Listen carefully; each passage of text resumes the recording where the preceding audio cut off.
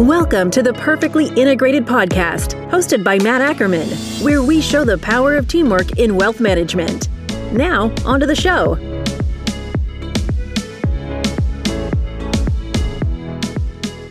So what the heck does a growing financial planning firm, growing your financial planning firm, have to do with CrossFit? Well, to me, it has everything, especially if you listen to our next guest. She is incredible. Growth requires that discipline. It requires efficiency. And above all else, it requires Jess Bost and the brilliance that she's going to bring to today's conversation. She's vice president of brand partnerships. She's a financial advisor with Alpha Architect. And really, I got to see her speak at a conference recently, and I was just blown away. Jess, welcome. Thanks, Matt. Oh, yeah. All right. I'm jazzed for this conversation after that. Nice. I love it. I've been amazed from listening to you speak recently, just how much you've energized me. And I'm an energetic, joyful person to begin with, but I think we come to this from similar but very different angles. So I'm excited to talk a little bit. Jess, I want to begin at the beginning. Like I said, I had that pleasure of getting to hear you speak at Future Proof. And really, I want to talk about your background. How did you get started, first of all, and transition from weightlifting, CrossFit to financial advice? Yeah. So the quick and dirty answer is one of my clients was a financial advisor. And so at a point in time in my life where I was at a crossroads, he offered me the opportunity to come in and start at the front desk. I knew nothing about financial advice and how to give financial advice, but he believed that I had the ability to grow into that skill and do it well because of what he had seen in the gym. So we don't want to miss the opportunity just to, one, say thank you to him, and also two, to say it really does and can change somebody's life and change the trajectory even of the field, because I feel like there's people that I've connected with that I wouldn't have ever connected with because of the fact that he believed in me, and just by someone being willing to either sponsor or put their neck out and bring on someone that they feel like isn't skilled in finances, but has some other foundational pieces there. So thank you to Scott Fitzgerald. And I'm just really grateful to be here. So much of it, I think there's crossover from one field to the other. And it has to begin with kind of that core, that soul of a helper, somebody that wants to see people be better. So whether that be getting better through nutrition, getting better through exercise, physical fitness, or getting your finances right. To me, there's so much synergy in what you do now and what you did and still do with when it comes to fitness. Yeah. And I think sometimes what people mistake is that people who like to help are selfless or have no ego, they're just very serving people. I want to make it very clear that that is not always my posture, and that I am certainly no saint in this space. People who enjoy serving, I think they receive something from seeing other people succeed. So if you want to call it ego, if you want to call it fulfillment, my joy is in seeing that happen for other people. And the vice to that is whenever someone isn't succeeding or when someone doesn't want to be helped. And so some of those things have been crafted through my time in CrossFit and other careers, and has made it a little easier to journey in finance with that background experience. But I do think there's something special about this field when somebody really enjoys helping. But at the end of the day, the reason that people enjoy helping isn't because they fabricate that reason too. It's because they actually, it serves either their internal ego or their purpose or their drive, their mission to be able to see someone else succeed. And that's just, I found a spot easily for that here because of the fact that I had already enjoyed it in other fields. You use the word journey there, and I think that's the operative word. Like, we don't travel a career path that's a straight line. We don't travel, even if you were to take out your GPS and say, take me to the mall, it's not going to take you on a straight line as the crow flies, right? I live probably as the crow flies 2 miles to New York City, but that journey is probably going to take me an hour and a half with traffic, right? But to me, the word journey is interesting because I think you've taken this journey of your life and it's led you through some interesting areas, but it probably only has made you stronger and it's probably only makes you stronger to help those folks around you. Yes, there's been many days where I've been like, okay, I don't know that I need to be strong in that way. Mm-hmm. We could skip this lesson, please. That'd be great.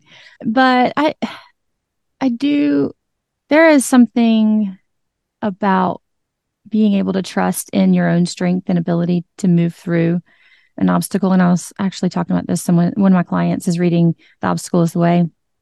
And we were talking about this whole idea of the confidence in yourself to move through something instead of needing or feeling like an outside source needs to save you in order to get through something. That is something, that empowerment, I think, is something that I really care a lot about for myself, for my clients. It probably started in working with children with developmental disabilities. And that is the whole goal, right? Is to empower them to do things on their own that don't require someone to be physically present for. And sometimes it's challenging from a skill standpoint or from a behavioral management standpoint. But so it started there, but then it really turned into a passion whenever I started working with women who would come in and not have any experience in the gym, specifically women. From men is flip side, like they'd had a lot of experience, but then they had fallen off and felt like they would never be their college athlete selves again. And so it's just a different angle with them. But with everybody, it's this empowerment, like where you are in your life right now, you can do this. And who you are has the capability of doing this, and getting them from that place of where they depended on me to create the journey and to be the one setting the journey for them with their fitness, them knowing that they didn't need me there. Like we might enjoy that coaching client relationship, but they don't need me in order to be successful. I'm an additive, not the foundation. And again, that was just something that I don't even know that I thought twice about it when it came to finance in my career here. Was the people that I work with, I don't want them to feel like they need me. I want them to enjoy working with me, but financial empowerment is a big conversation that I have a lot with clients. Empowerment is such a positive and powerful word, because I was saying to someone today, advisors look at this market and have to convince clients that it's going to be okay. Yeah. They look at this, and my belief is that difference between obstacle and opportunity is really only what holds you back or pushes you forward. And sometimes having a great trainer, having a great advisor is that empowering force to let yourself go a little bit. And that's hard. You must see it all the time. It's really difficult to get people to believe in something that's so clear to you because it's not clear to them quite yet. Yeah. And it's difficult for that. It's difficult because sometimes you don't know what the next step looks like. Sometimes, and also there's sometimes so many different steps, and each step looks a little bit different. Like that obstacle, the first time that you come up to it may just be figuring out what the obstacle actually is. What is it made of? Can I climb over it? Is it made of something that I can climb over? Or can I get around it? Is there a way around it? And that's an analogy to obviously just the real life tough questions of for example, when somebody comes to me and has never started the saving that they need to do for retirement. I'm working with somebody right now. She is in her 40s and has not saved a dime for retirement.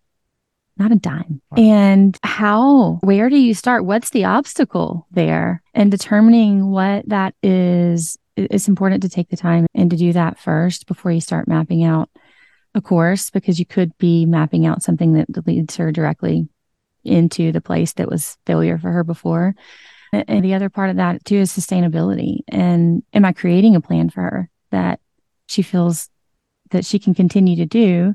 And also that along the way, she feels moments of empowerment. Like, I am doing this, not I will be successful with that one day, but this thing that I'm owning today, I am successful with it already, because that psychologically is just so important for her and for people to be able to continue to do something. So it's the first step is the hardest, right? Is it harder to get people to take that first step physically, or is it harder to get them mentally to take that first step when it comes to topics like money and savings? Where do you find it harder to get people to take those necessary first steps? chicken or the egg, right? Right. Right. I'd say by and large, the biggest challenge is what's between your ears. And that doesn't necessarily mean that they have the hardest time figuring out what to do. Sometimes it's just figuring out what messages they've been telling themselves this whole time that have kept them from following through and executing on the thing that they want.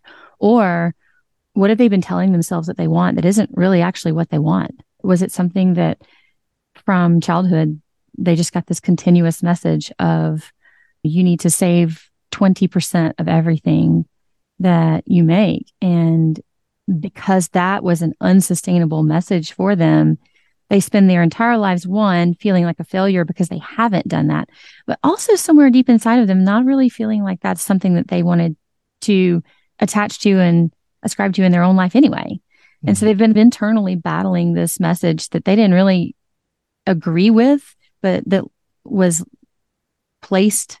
They allowed it, but they didn't take the time to decide whether or not they agreed with it. So got this internal battle going on about that. And then they've also got this whole, without even realizing that they don't agree with it. If they did agree with it, they're not following through on it with somebody that they respected, cared about, trusted, whatnot. And there's just a lot to tease out there to get to the place of, okay, what do we want to do? What is our goal? How are we going to make this something that is a positive experience for you? And there's just that. It's a lot of messages and that's on the fitness side too. People come in the gym. There's a lot of messages here that can keep them and they'll accomplish something. And then there'll be a whole nother set of messages. Sure, you're good enough to do this, but you're not really good enough to do that. Sure, you're good enough to lift weights, but you're not really good enough to do a pull up. So it's just this constant growth that people have to be willing to do on both fitness and finance. Can'ts and won'ts are like littered on this road to success. Oh, I can never achieve that. I don't have the discipline. I don't have that fortitude. There's no way I can do this. So I might as well not start. Right. You look at when it comes to fitness, you look at it and you say, I'll never lose that 20 pounds. I imagine you don't start by saying I'm going to lose 20 pounds. Let's get you doing the right things. And weight loss will be the end result of doing things the right way. Same thing with saving money. I'll never be able to save for retirement. Let's talk about your budget now. And then the outcome, the byproduct can be that you save for retirement. But it's so difficult to get people, you pointed at your head before, get people to listen, get people to get through that first, all those can'ts and won'ts along the way. It's got to be getting them to hear you first, must be that first obstacle you got to overcome here. Yeah, that trust piece is really critical to the relationship. And I went to an Altruist workshop a couple of weeks ago, and it was described there as a million tiny moments. That's how clients build trust with either a service provider or a brand, is in a million little moments. It's not in big, shiny, sparkly things that people do. And that seems to hold true with the clients that I'm working with, and the little things that I follow through on what I say I'm doing. And even when I don't make their go up, when the markets go down, if they trust me because of me following through on my word and all these other things, then when it comes to them asking questions about what's going on in the markets, they're asking because they trust me. They're not asking to figure out whether or not they can trust me. It's already there. And so they just want some information. They just want some education. And that makes that relationship much easier to manage during times like this. And it's not through promises. It's through just following through and executing on that relationship over and over again up to that moment. I was talking to an advisor this week, and they were trying to get a handle on storytelling. That's where the conversation started. That's where my conversation started. Yeah. And I was explaining that building a brand, developing that story, it is all the small things. It's all these little moments. It's all these little instances. It really isn't, like you said, it's not some big explosion. It's being proactive. It's outreach. And it is all the small things that you do on a daily basis that you don't even think about. I said to them, I go, does your best client trust you? And they said, because I've worked with them so long. because I was at their daughter's wedding, because and I said, it's probably all those little moments that they trust you with. And you just have to realize that, like, you have to trust yourself in the same way. Yeah. It's so interesting to me because trust and brand building, they want to do something splashy, usually is what it starts with, right? Yep. But really, their success as an advisor comes because of all those small things. Yeah. Yeah. I love the storyboard concept where you take all your main characters and you plot them on the board, and then you describe the relationship between all of them. Like, how do they interact with each other? What's the purpose of that relationship between those two people? And then you have your sub characters and how they might interact with a couple of them, but maybe not all of the ones on your board. But the main characters all have this interlocking story, this interconnected story. And when you think about your own business and your own storytelling as a business with these clients, every piece of your business should touch that client, right? It should have an interconnectedness. And the reason why you do this isn't just because this one client asked for it, but it's because all of your clients could benefit from it. And the reason that you do this is connected to the why you needed to do that in the first place. And then it all wraps back to the client. So if you can create this storyboard, if you will, of what you're doing and why you're doing it and how it's bringing value to your clients, and really know that well, and not before you go into a conversation, then it's easy to tell the story, right? Because you understand the dynamics and why everything connects. And I do think that stories are important. I've also, because of working with Alpha Architect, I've developed a deep appreciation for stories as being the bridge between what you know and what the client needs to know, but the story not substituting for what you don't know. Right. So I was in some way indoctrinated into financial services with just tell the story, just know the story. Right. But I didn't know anything behind the story. I didn't know how investing worked. I've done my diligent work to understand planning well. And so until I felt confident in those things, telling the story might bring a client on board, but then there's really no substance underneath that to support that relationship. And so I've really loved working with Alpha Architect for so many reasons, but that's one of the ones that rises to the top is that empowerment on the investment side, and feeling like that's fitting a missing piece that I had in my career up to this point. It's that, you have to have both sizzle and steak here. We can all start off with one of the other. Sometimes I find that a great advisor has the foundation, they have all the knowledge, and they're missing the sizzle. And then sometimes you meet people that have the sizzle and don't have the substance. When did you feel in your career you finally had that substance, that foundational pieces to this too, so that you really were that full total package? Let me check back with you in about 40 years and I'll tell you. I don't know. Do you ever really feel like you've made it to that point? I don't know. There's moments, I can tell you, so much of my career on the media side, there was definite moments where I was faking until I made it. There was moments I walked onto a set that I was in charge of that I was like, let's see what happens here.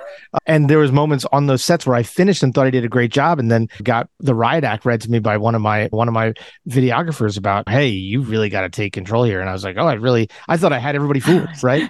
And now that I start to feel like I've got it all together, there's moments even now where I'm like, man, I think I can do a much better job. So I just want everybody to know even when we think we've got it all together, there's moments where we're faking it till we make it, right? Yeah. And maybe it's just for the day, faking it through that day. Something else going on that has absolutely nothing to do with finance or your understanding of finance. But we were talking about this before we started recording, just family or whatnot. There's so many variables and there's a lot of stress just over the past couple of years from a health standpoint and all the reasons. So it could be just, and I felt this too.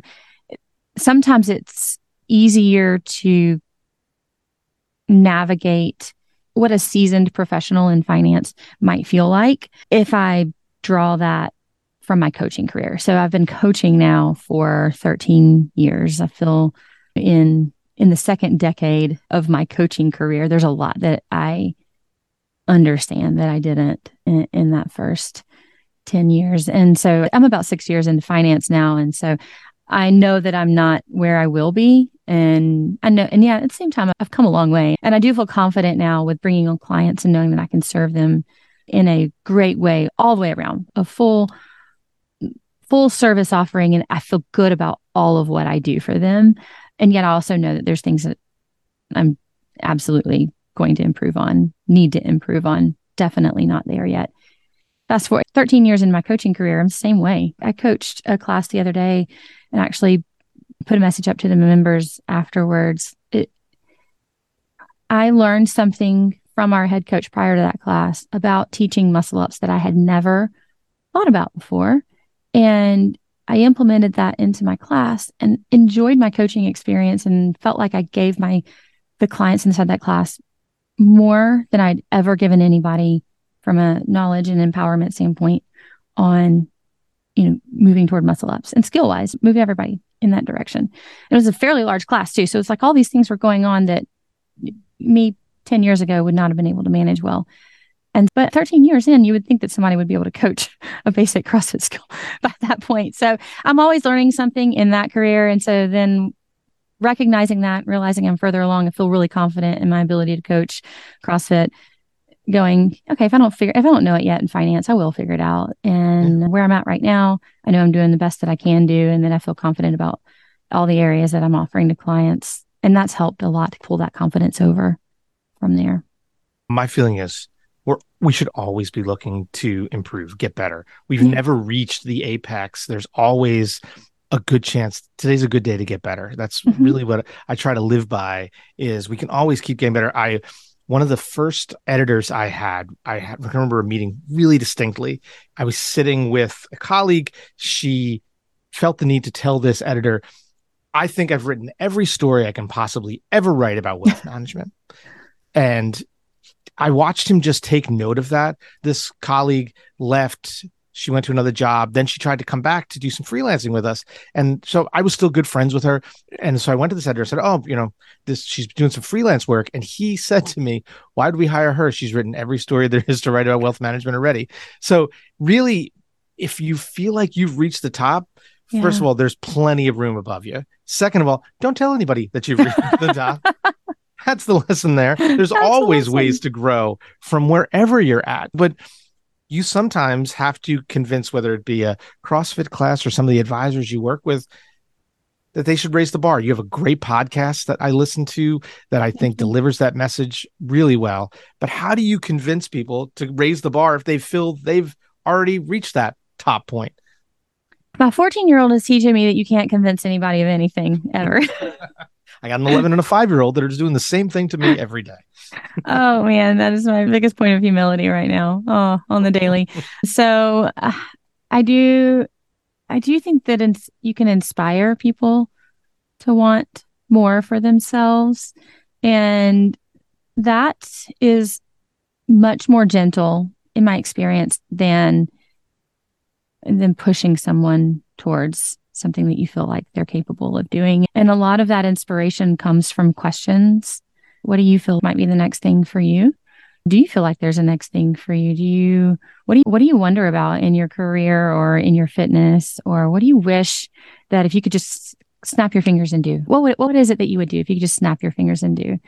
And that'll give some insight to whoever's asking those questions of maybe some obstacles that you weren't aware of for this person that are keeping them from something that could bring them more joy and fulfillment that they don't already have. And the other thing that I'm more and more vocal about, and I'm still wrapping my head around how I want to say it, but it's really important to me, is this idea of bringing your confidence into what it is that you're doing over from something that you're already good at and already confident in and already capable of doing. And I don't like, it doesn't really matter what that is, but as long as you can relate to what it feels like to be confident in something and pull that over into the thing that you're not confident about yet, then you can say, okay, I might not feel great about sitting in front of a client and explaining investments yet, but I do feel confident telling a client what a front squat should look like and, how they should be, where they should be placing their feet and how they should be moving and what should be moving first and what the depth should look like and how they should keep their chest up and all these. And I can add weight. I feel confident adding weight on them. So I can get them in a riskier situation and still feel good about what they're doing. I know that it's possible and I know what that feels like. And so what do I need to do over here to make it more similar to that over there? And just drawing from that instead of going, I'm just bad at explaining investments. I'm just never going to be able to explain investment. I'm just bad at that. And assuming that you can do it and knowing that you can because of an experience that you have. I think there's something in there that I believe is missing. And I'll say this especially for women in finance, bringing that confidence over from another thing that they're great at already and using that to build their confidence in finance. And I say that about women specifically because we don't have as many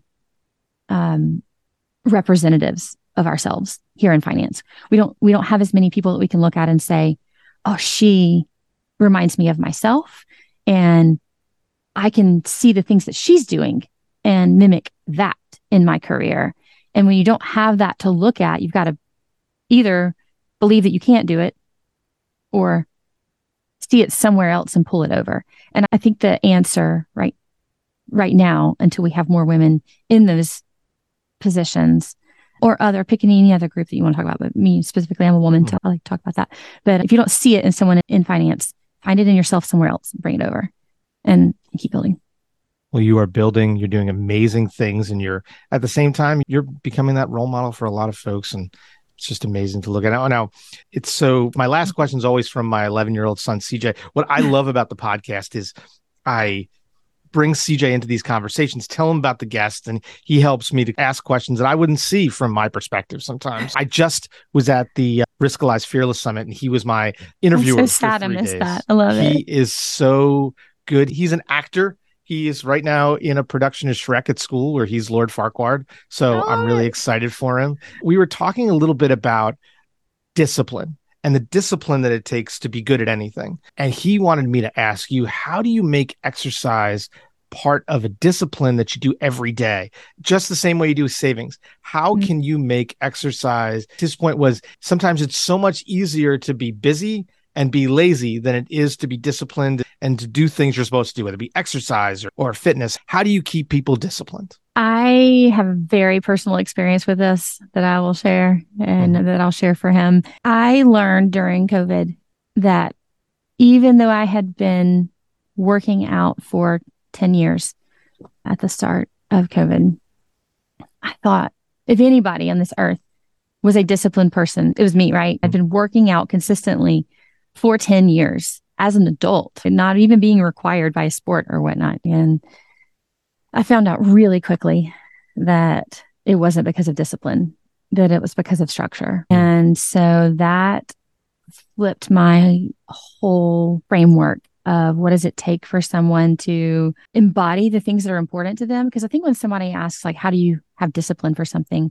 What they're saying is, this thing seems important to you and you embody it. You do it often. You include it in your life a lot.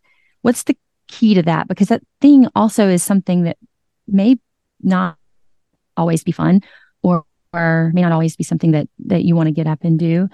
And the answer to me during COVID became it's structure. So having a structured way of being fit instead of saying, oh, when I finish this, I will. Or, oh, when at the end of the day, when everybody's got their things done, I will. but having a very constrained piece around that from a nutrition standpoint, that just means I can't have junk in the house. When I have junk in the house, I am not disciplined. Not at all. Not at all. And so I just can't. And those are things that I know about myself now, largely because of COVID. And then the other piece I'll say about that is that I learned because of COVID that part of someone who looks disciplined is not someone. I had always set these goals, and during COVID, there wasn't really any goals that you could set because nobody was doing anything. And so there wasn't any competitions or things that I could be a part of. And so I found out that falling in love with the process, falling in love with the day to day and embodying that, like I am a fit person because I worked out today, not I'm a fit person because I have hit a certain goal or because I weigh a certain amount or because I can lift a certain amount. I'm a fit person because I went to the gym today. That is like just getting it tied down to something in the moment and falling in love with being that person who's doing those things now is a big part of that too. And that identity of who I am now, not who I'm trying to be, not who I was, not what I did, but who am I today? So those who I am today. That's fantastic. Just thank you so much for making some time. This has been an incredible conversation. Thank you so much. Thank you so much. This has been great to talk to you as well. You're an amazing podcast host. So thank you. This has been awesome. This has been so much fun. And thank you so much to our audience. Thank you for taking some time to listen and to hopefully hear some words of wisdom you can implement into your practice and your life. For Perfectly Integrated, for Integrated Partners, I'm Matt Ackerman. Have a great day.